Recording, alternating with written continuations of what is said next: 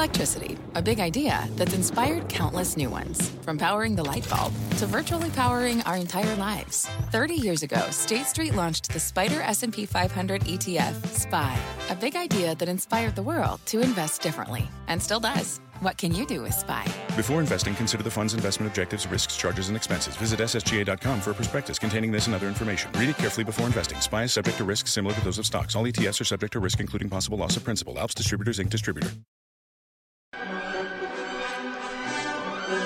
Fast Money starts right now on what is a huge night for earnings. Check out the big movers right now. Everything from Amazon, Amgen, Intel, and Starbucks to Chipotle. We've got full team coverage throughout the hour and all the big names. Meg Terrell covering Amgen, Josh Lipton on Intel, Kate Rogers pulling double duty on Starbucks and Chipotle, and Julia Borson on Electronic Arts. Plus, we are pulling out all the stops for the big kahuna, Amazon. That stock has been volatile after hours, falling a bit before jumping to touch an all-time high as Wall Street digests the big earnings beat, but revenue missed. The whole gang is here. Fast Money friend Gene Munster monitoring the conference call from the Red Phone. Courtney Reagan will be parsing through the headlines for us, and we've got top technician Chris Verone standing by with instant reaction on the charts. And we start here with Amazon, the last of the FANG stocks to report. And as we just mentioned, the stock briefly touching an all-time high, gunning to be the first company to be worth $1 trillion in market cap. The stock holding up much better than its peers, Facebook and Netflix, both names getting crushed this earnings season, but not exactly killing it after hours. So do you keep buying Amazon here? And is FANG losing its dominance? Guy. Wow. Keep buying. Well, the answer to the first question is, yeah, I think you do. If you look at Amazon's quarter, what sticks out to me, we've been talking before the show, operating margins this quarter, 5.6%. Distributors looking for 3.2%. AWS is now close to 20% of their revenue. Last quarter is 18%. I think that's trending in the right direction.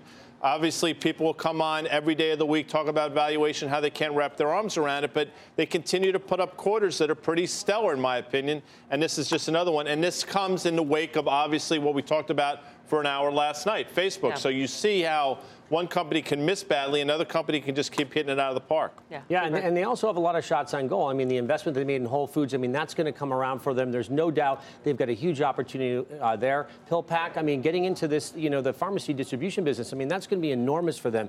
We did a report at Count about that and the opportunity if they made an acquisition, what it sort of looked like from a revenue perspective. It's like a $20 billion opportunity in 2020. So there are shots on goal. AWS revenue is accelerating. This operating income number obviously was bigger, and it probably was because their investments were lighter. Yeah, I think it's important to remember with a company like Amazon that there are a lot of different levers. We were talking about Facebook, and when people are defending it last night, down 20-some%, they talk about all these levers that haven't been pulled. Well, they don't really have a plan to do that now. They have to fix their main lever right now. And Amazon, obviously, here's a company that just printed $53 billion in sales in the quarter.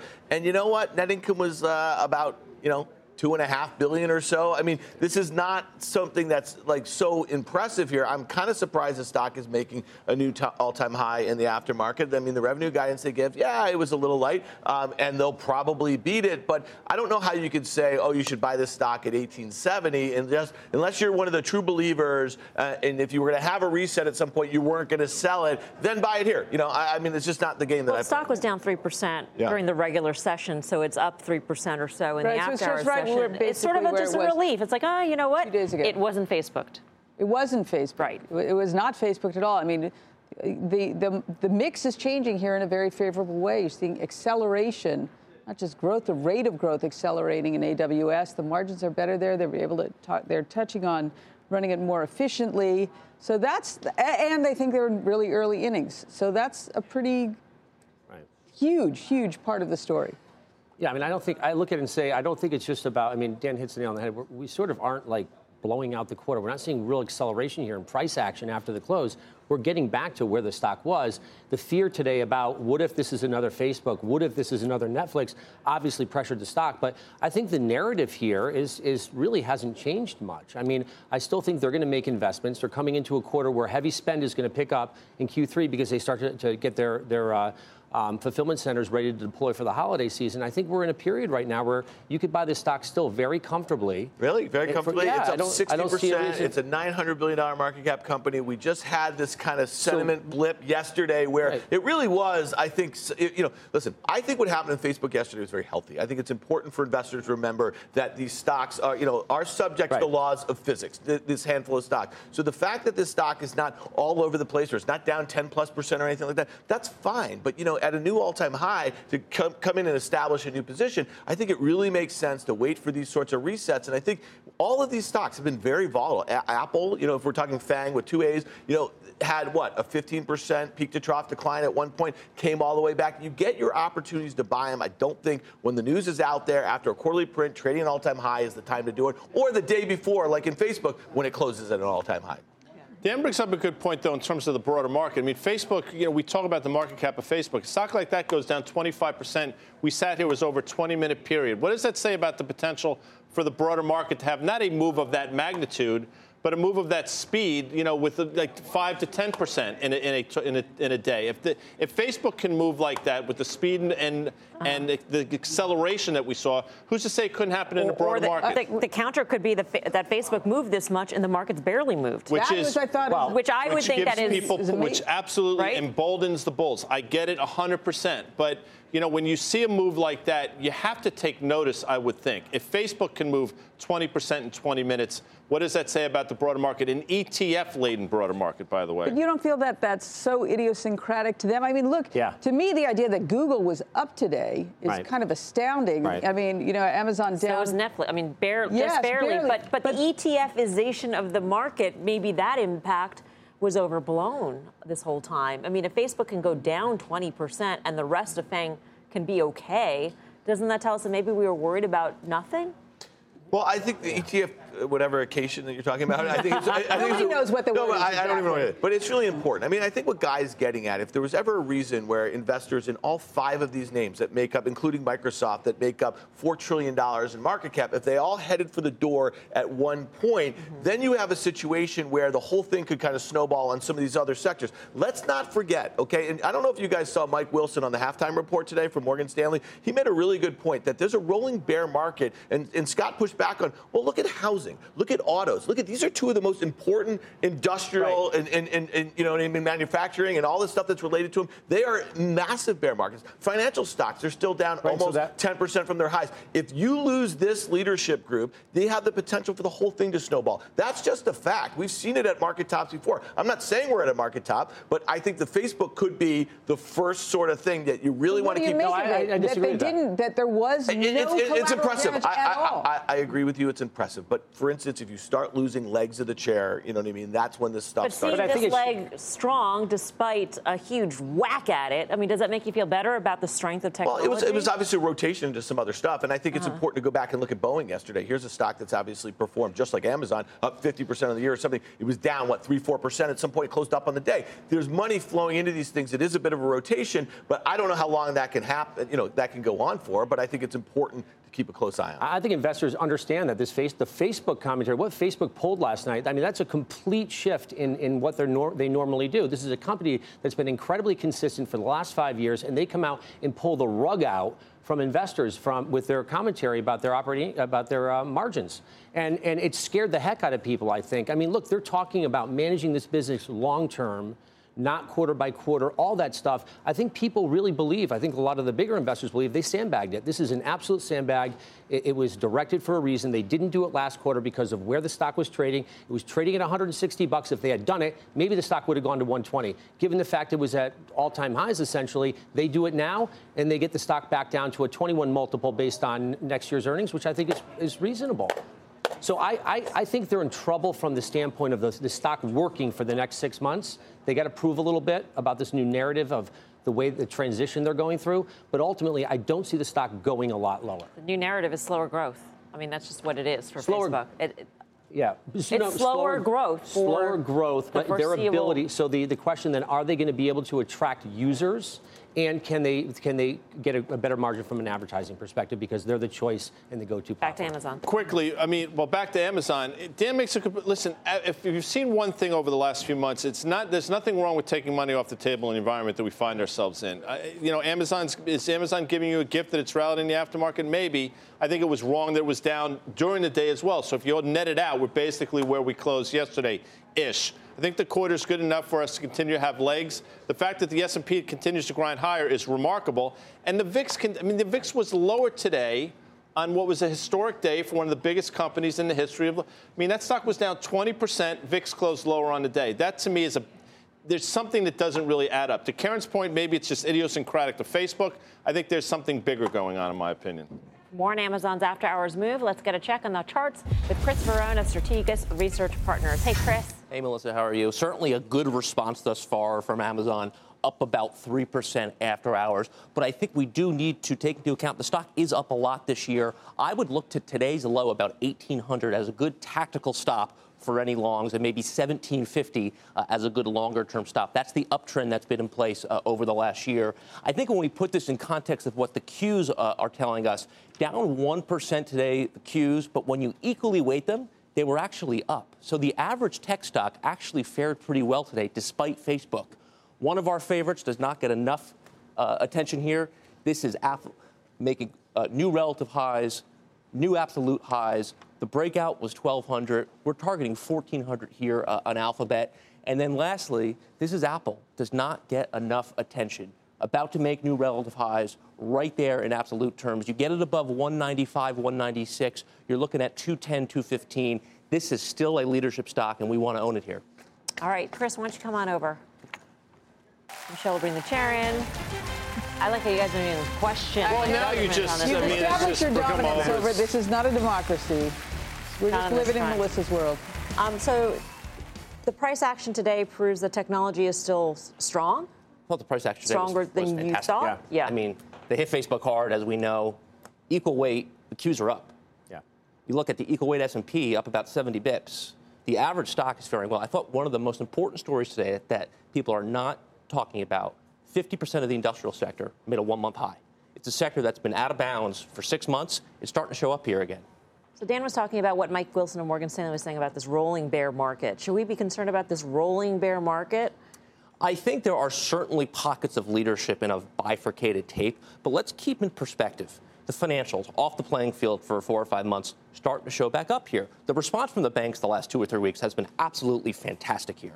You look at healthcare, Lilly breaking out of a 3-year base. You can't ignore that. So I think, if anything, the market may be getting a little bit broader here. But, Dan, a good point. There are some groups that are absent. Autos being maybe the best example. How do you think bank stocks are going to act if home builders continue to make new lows, if autos continue to make new lows, if we don't have stocks like Boeing and some of the stuff that break out? To me, I think it's just, the writing is on the wall for some of the stuff. And then if you start to lose some of these mega horsemen that have been literally driving the train, not on an equal weight basis, but on an absolute basis, to me, it doesn't really look that rosy. It's a good point. I think when you look at the banks, remember, put volume has been huge on these stocks the last month. So expectations are low. You also saw big outflows over the preceding 3 months. So the bar is low, I think, for these to actually surprise on the upside. Industrials gave us that message last week. You saw big outflows from the XLI over the last 2 months. That is a good contrarian signal that you want to be buying them here.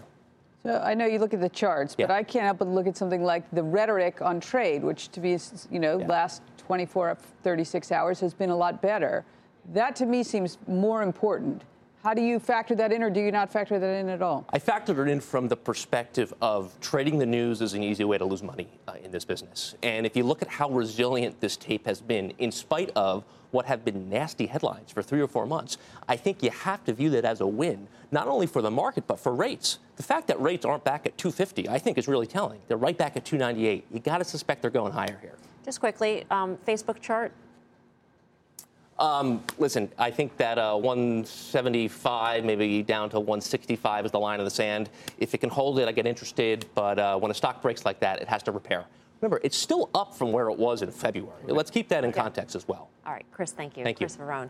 Strategas Research Partners. I got to give Karen some props. Remember Google? We got in a fight maybe about a month ago. Yeah, you remember that? Okay. Yeah, but just to be fair, it did drop 7%. It did make that double top, and then it's come back and it broke out. And I agree with Chris. It's probably one of the best looking charts in the entire market the world over. But you're right on the fundamentals, and the technical setup was great. He talked about this consolidation. You got this nice long base, and who knows? Well, thank you. Right. Thank you. She's right. All right. Coming up, we will be monitoring the Amazon earnings call, which is about to kick off in just a few moments, and we'll bring you more on the headlines and the stock reaction throughout this hour. Plus, Bitcoin taking a hit right now as it looks like the crypto universe's dream for an ETF are now even further from becoming a reality. We will bring you the latest details next. And later, Facebook having its worst day ever after shocking the street during its earnings call. So what's Facebook worth now? And is its deadly move signaling the end of the growth trade? The Dean evaluation will be here. We are live from Times Square in New York City. Much more Fast Money on this very busy night.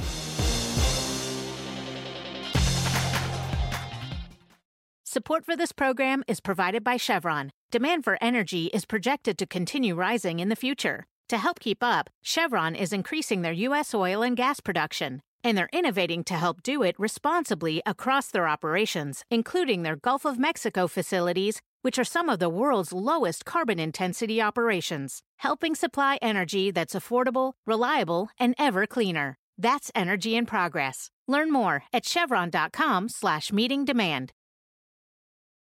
Welcome back. We've got a Bitcoin alert. Let's get to Bob Pisani at the New York Stock Exchange for details. Bob. Hello, Melissa. The SEC has disapproved the application of the BATS BZX exchange to list and trade shares of the Winklevoss Bitcoin Trust. Now, the SEC emphasized that this disapproval does not rest on any evaluation or opinion on whether Bitcoin or blockchain technology has any value as an innovation or an investment. They stayed away from that. The SEC noted that it would seem that more than 3/4 of the volume in Bitcoin occurs outside the United States. 95% of the volume, they say, has occurred in non-U.S. exchanges. The bid-ask spreads varied widely across exchanges, they said. The volume in Bitcoin futures markets, they also said, are very small. 20% the volume of platinum, 2.5% that of silver. Now, the SEC indicated that its mission is designed to prevent fraudulent or manipulative acts or practices and to protect investors. They said this over and over again. They were concerned about fraud and manipulation of Bitcoin, particularly since this is done largely in an unregulated offshore market. As for assertions that Bitcoin would be uniquely resistant to manipulation often made, the SEC found that the record before the commission does not support that conclusion. Now, there is another Bitcoin ETF application that's still active, Melissa, and that's the VanEck SolidX Bitcoin Trust. The SEC had no comment about that application, so that is still out there right now. And by the way, the vote, the SEC vote, 3-1. Melissa, back to you. Bob, it sounds like the SEC is just basically saying Bitcoin's a fraud. Not a fraud. They are saying, they were very careful in saying, we're not saying that there is something wrong with the whole concept of blockchain. In fact, Clayton, the chairman, has said before he thinks these are promising technologies. But over and over again, they said we are finding that they are indeed subject to fraud and manipulation. And the fact that it's in an unregulated offshore market, basically they're saying you want us to approve something where all the trading is in an unregulated offshore market. It doesn't fit in with our mission. All right. Bob, thanks. Bob Pisani at the New York Stock Exchange. I'm sitting at home. I hear this. I think, what? Bitcoin can be manipulated? Yeah. Is that true? I think, look, the SEC's job is really to make sure they're protecting the retail investor. And this is their, the foremost, most important thing that they have. So I can understand. I don't think there were expectations for this to be approved. I think there's a lot of work still for this to be a very transparent vehicle, if you will, to incorporate into an ETF and to allow the folks at home to buy this with confidence. So I think the SEC is drawing a hard line in the sand on that, and I think it's a good thing. It doesn't mean Bitcoin falls off the rails, though. I think Bitcoin still is a very interesting investments still at these levels. Yeah, and I would mention that, take the top 10 cryptocurrencies, which make up 90% of the total market cap. It's $250 billion. It's just not that big right now, and it's still really easy to download and there are Bitcoin whales out there, right? That's right, and they own a huge chunk of it. Yeah, But so what I would say for consumers, it's still really easy to download Coinbase, buy some Bitcoin, that sort of thing, and trade it. You can risk manage it. You can do a lot of things with it. So, to me, it's still in a downtrend from those highs back in January, and it's made a series of lower lows and lower highs. So we've just had this 40% rally since July 4th. Could it retrace a bit of that? Because maybe some enthusiasm was about this. I know you're saying it wasn't expected, but there was enthusiasm about something. All right. Now to an earnings alert on Amgen. It's higher in the after-hour session. Let's get to Meg Terrell with a look at what Wall Street is saying about that report. Hey, Meg. Hey, Mel, we're just listening to the call here on the Biotech Blue Phone. They're still in the opening session, not getting to the questions just yet. It was a pretty strong quarter for Amgen in the second quarter, a beat on both the top and bottom lines, and they raised their guidance. Let's take a quick look at what the analysts are saying. We've got a couple comments here. First from JP Morgan's Corey Kasimov, calling it a solid beat and raise for the quarter. That really echoed by a few other analysts. Michael Yee at Jefferies calling it classic Amgen, saying they do this better than anyone. Chris Raymond over at Piper saying, quote, like clockwork, Amgen just finds a way. Baird's Brian Scorney also telling me that other biotechs, he says, should take notes, meaning other biotechs that swing back and forth between 52-week highs and lows on results should figure out how to be just as slow and steady as Amgen.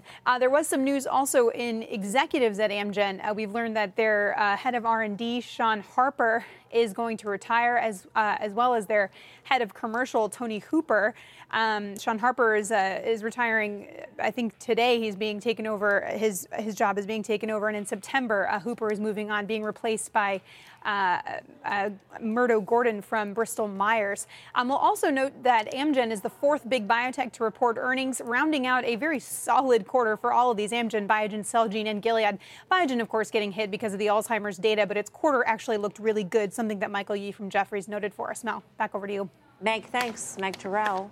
What do we do with biotech here, Guy? It's interesting. So we've been bullish Amgen, obviously. I think it made an all-time high back at the beginning of this year, 201 or so. We're basically up against it now. That's, I guess, the good news. So this is the way I look at it. They beat the quarter. This is the second quarter. They beat by 28 cents. They raised the lower end of guidance by 50. That's fine. But they only raised the upper end of guidance by basically that 28 cents. So take that for what it's worth. Valuation is fair. They're buying back stock. But you've seen tremendous moves to the upside in Amgen, and you've seen the exact same moves to the downside in the same amount of time. So I think we're sort of at the top end of the range. If you've been long the stock for the last couple of months, I think you absolutely have to take profits. Now, it's interesting you say that. Look at Vertex today. They put up a good print, sold on the news. I wouldn't be surprised to see a sell on the news scenario tomorrow morning. It's going to be interesting to see how it reacts tomorrow. A lot of these big cap names had a big run up into earnings, and then it's a sell on the news event. We'll see. All right, still ahead. Check out shares of Amazon up around 3%, touching an all-time high in the after hours. The company conference call starting in just a few minutes. We'll bring you the very latest. I'm Melissa Lee. You're watching Fast Money on CNBC, first in business worldwide. In the meantime, here's what else is coming up on Fast. $1 million isn't cool. You know what's cool? $120 billion, because that's about how much Facebook lost today. So, is it now a value buy? The Dean of Valuation will weigh in. Plus, traders are expecting a huge move from Twitter when it reports earnings tomorrow. And we'll tell you which direction when Fast Money returns. Is America's primary system working? Is the Electoral College still the best process for electing a president? Could a third-party candidate ever be successful? In a new season of You Might Be Right, former Tennessee governors Bill Haslam and Phil Bredesen gather the country's top experts to explore these issues and more as we approach the 2024 presidential election. Listen to You Might Be Right, a new podcast from the Baker School at the University of Tennessee, available now wherever you get your podcasts.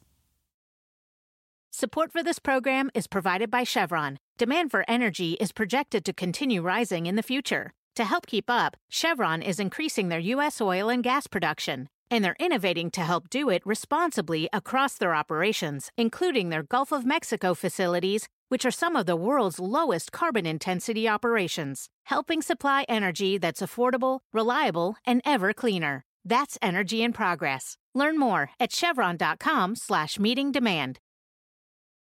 Welcome back to Fast Money. Last night, right here on Fast, we all watched Facebook free fall together. The stock has now shed $120 billion in market cap. Does this signal the end of the growth trade? A very busy night for our own Bob Pisani, who is still live at the New York Stock Exchange, and he's got more on this story. Hey, Bob.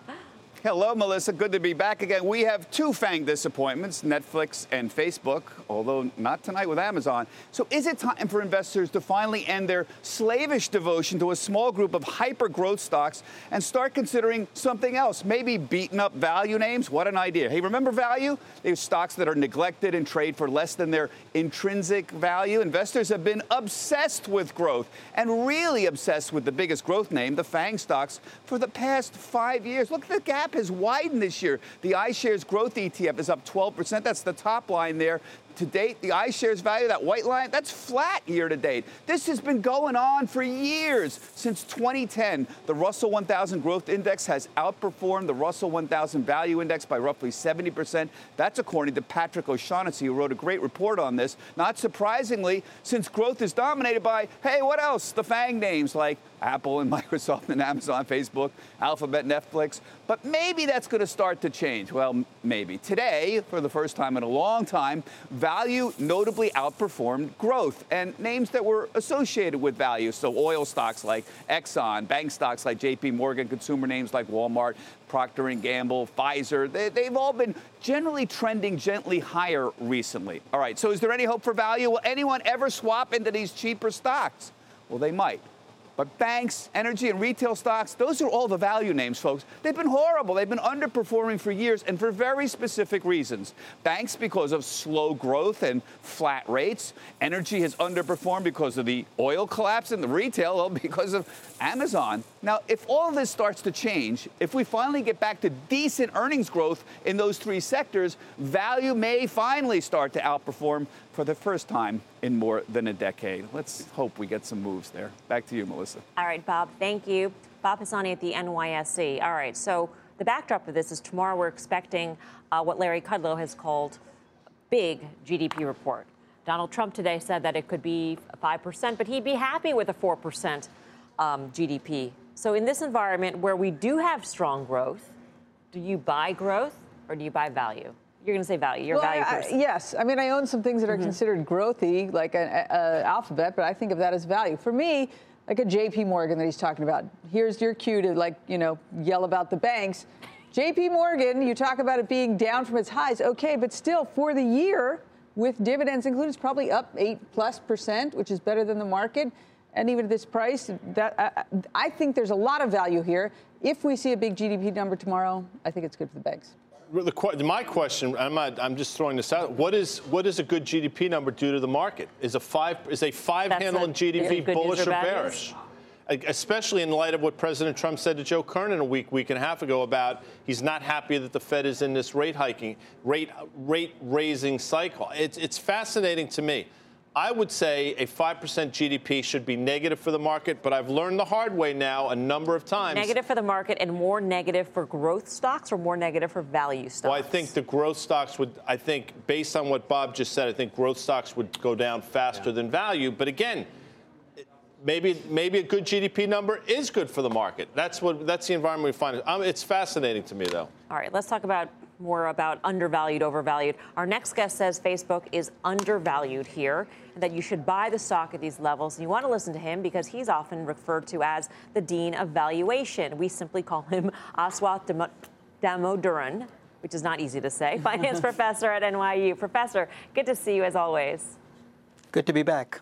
You say that we should have known about the guidance from Facebook all along. Did you short the stock? I mean, it seemed like it caught everybody by surprise. The reason I said we should have known is Facebook has been telegraphing for almost the entire year.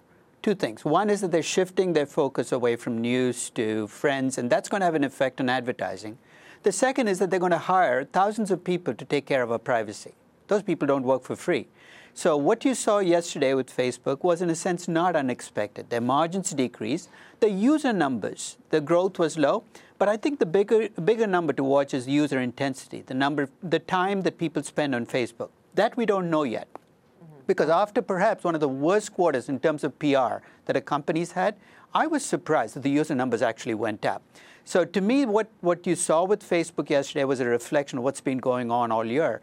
And what the market did, and this is what's surprising to me, is after April, the market seemed to have forgotten all about the privacy scandal and gone back to business as usual. And I think they got a surprise yesterday that they deserved. Okay, so you say undervalued on Facebook. Amazon just came out with its earnings reports up about 3% after hours. Where do you stand on this? From a valuation perspective, Amazon, it terrifies me as a company, simply because you find it overvalued, but you cannot bet against it because this is a disruption machine.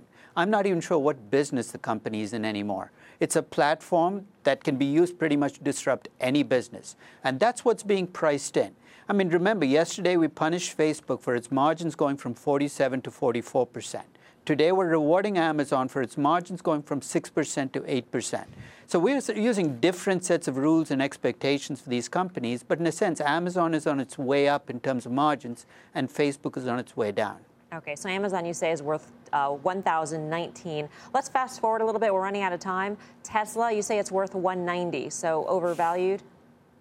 Yeah, Tesla to me is the danger of investing in a personality rather than a company. I think that, I mean, we can talk about how great the potential here is, but this is a company where the story doesn't make sense, because what the company is saying about what it needs in terms of future capital is at odds with what it needs to do to become a great company. So it's almost like the company has to make up its mind as to what it needs to do. And in this case, when we say company, it's Elon Musk. Professor, thanks so much for joining us. Always great to get your analysis. Thank you. Aswath Damodaran of NYU.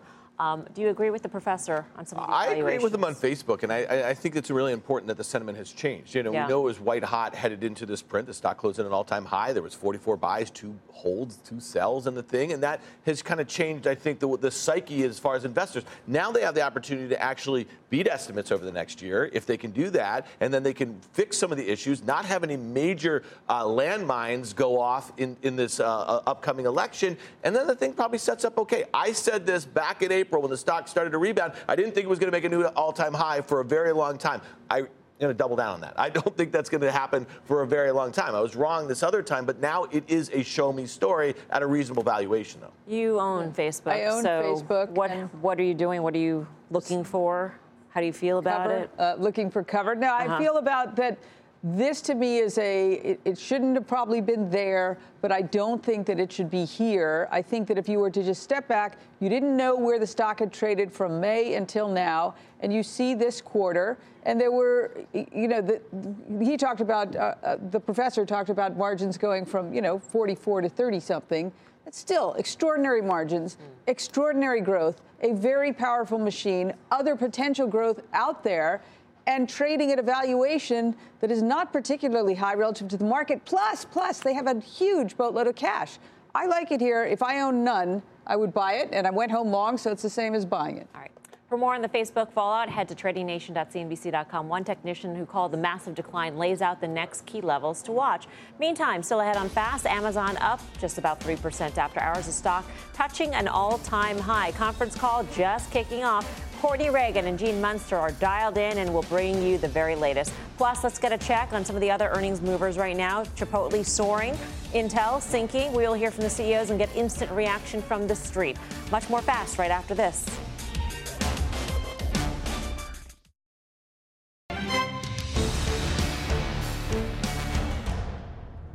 Welcome back to Fast Money. We've got some after hours action. Starbucks, Chipotle, and Intel all on the move after hours. We've got full team coverage with Josh Lipton on Intel, Kate Rogers on the fast food giants. Let's get to Josh Lipton first on Intel. Josh.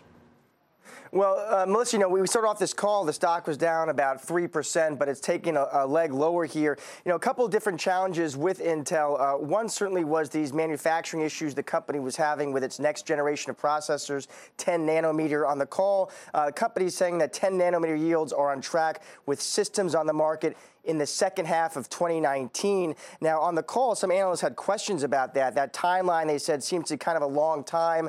They want to know what the challenge was and what that means for competition. Murthy Renduchintala, who is the company's chief engineering officer, is actually on the call. Interestingly, he's actually been named as a potential CEO. He says the challenge here is just really delivering on all the revolutionary modules, he's saying, and there is a delay, but he's arguing on the call that they feel good about their competitive position given where they are with 14 nanometer, and he thinks that's going to continue to drive product leadership. Also on the call, of course, the data center segment is coming up, up 20% to $5.5 billion, but that did miss analyst expectations, and so some analysts are asking about competition there as well. Bob Swan, who is, of course, serving as interim CEO, saying he feels great about the competitive position and the growth reflects their investments they have made. And one final bit here about this CEO search. Not a whole lot on the call about that. Bob Swan did say that the board is making good progress. No hard timetable. He says that the board is working, in his words, with a sense of urgency. Melissa, back to you. Josh, thank you. Josh Lipton out in San Francisco on Intel for us. Dan, where do you go with Intel?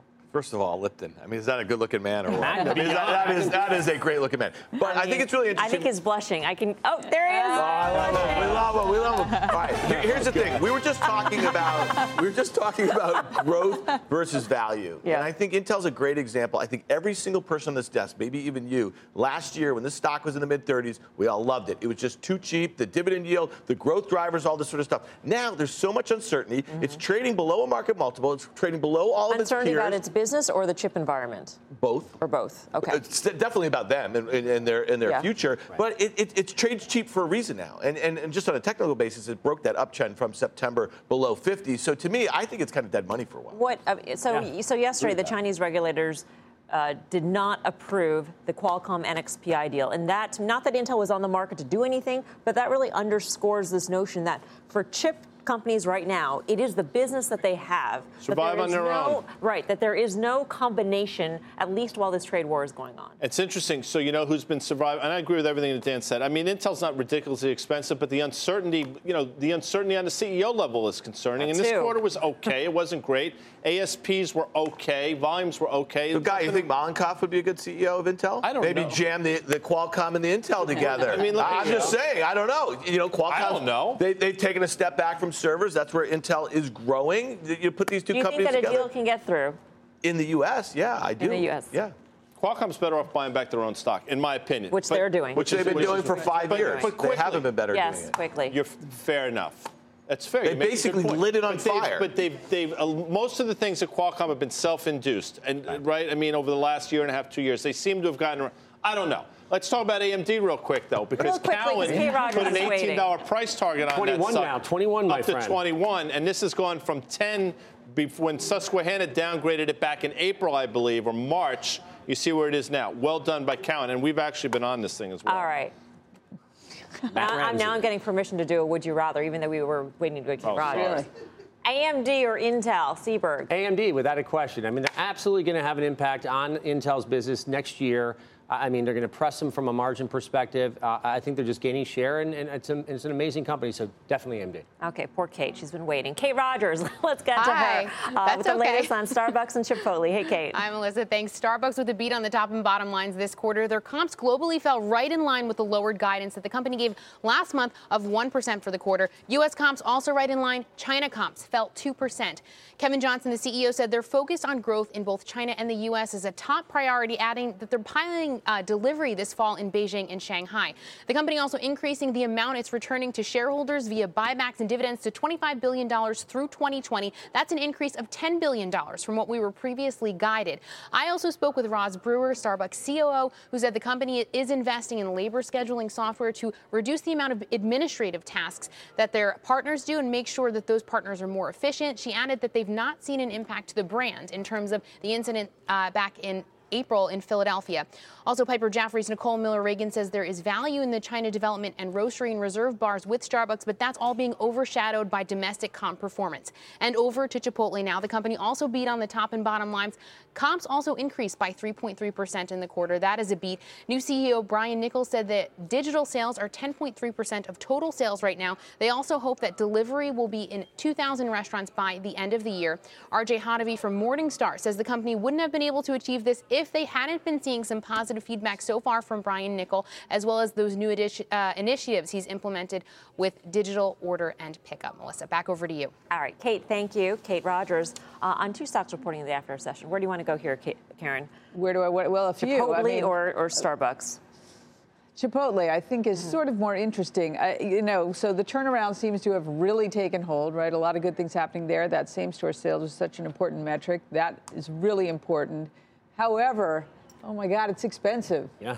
You know, like 90% since this new CEO took. Right. So it probably shouldn't have been there. I think it was overly pessimistic. But there's a lot of good stuff already built in here.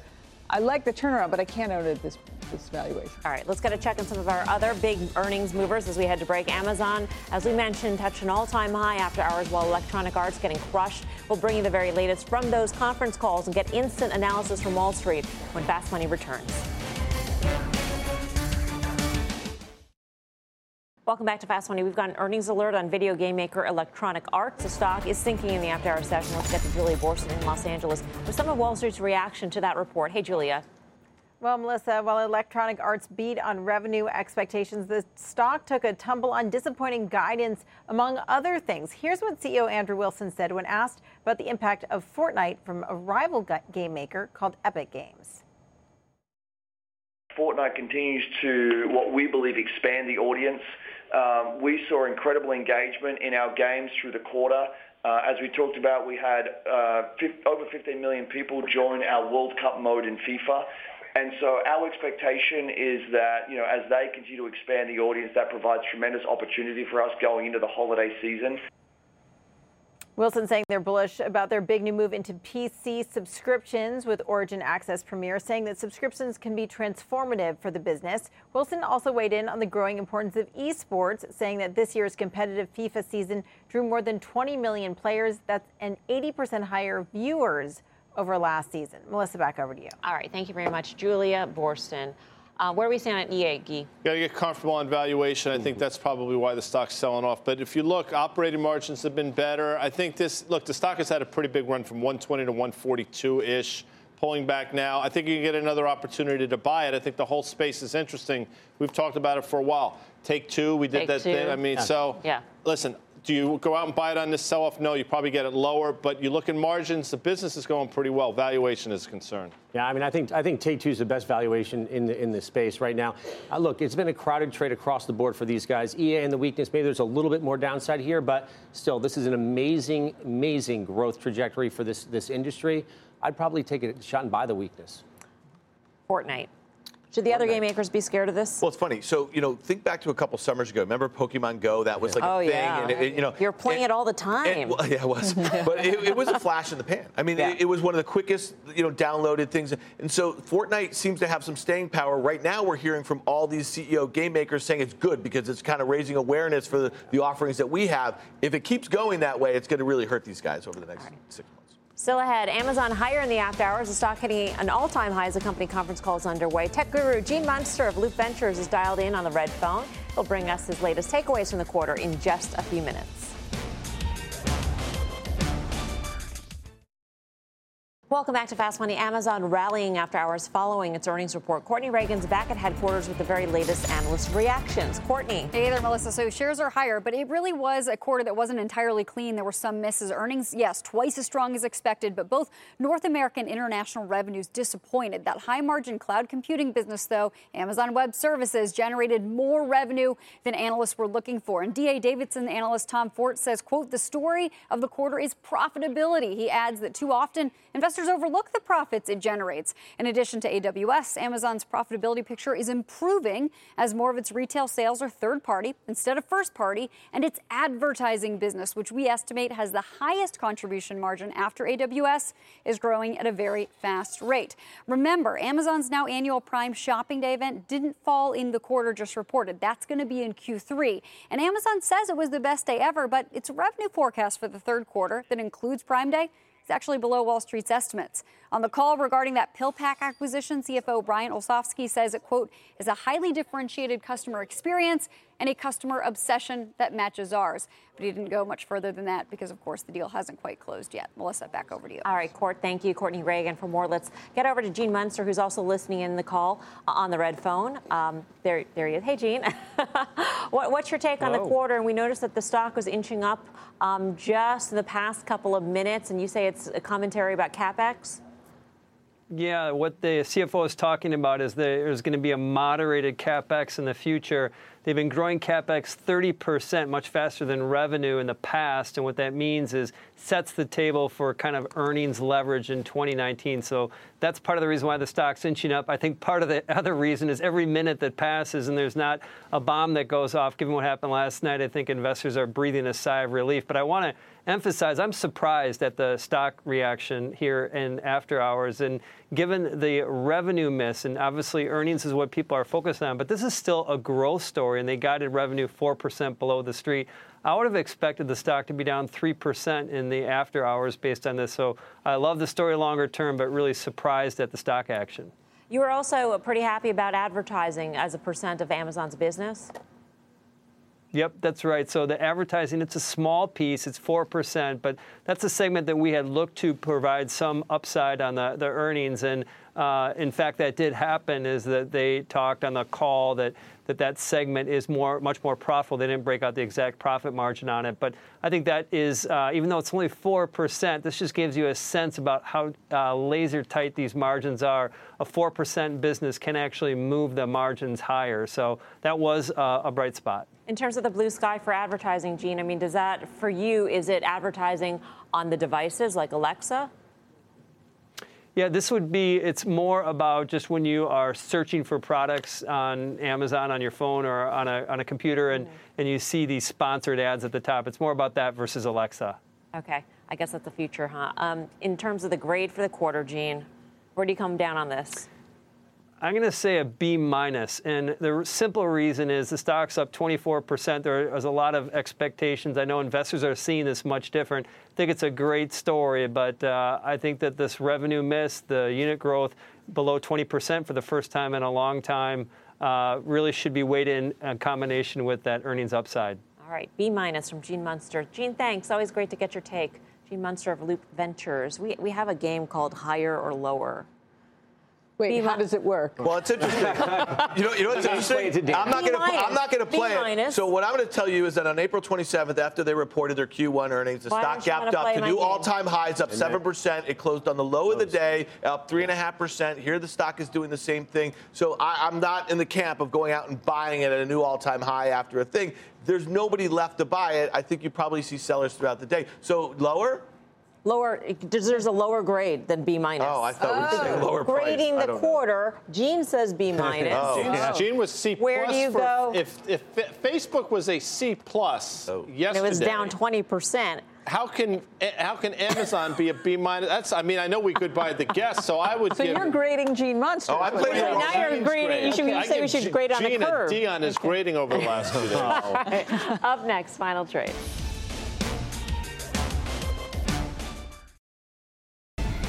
Final trade time, Dan. Yeah, all eyes tomorrow morning on Twitter. The implied move in the options market about 12%, $5.50 or so. Wow. Berg. Google, buyer of Google here, just from a safety perspective in social media or in FANG, that's the safest trade. Karen? Yes, I think we're going to see, like everyone, a hot GDP print tomorrow, and to me that translates to higher rates. Easiest way to do it, TBT. Long. Gee. Well, the last 2 days, the shows have just been like that. Yeah. Tight. Cypress Semi reports tomorrow. See, that AMD's trading $19, I think, but Cypress Semi in earnings could be very tight until just now. I'm Melissa Lee. Thanks for watching. See you back here tomorrow at 5 for more Fast Mad Money starts right now.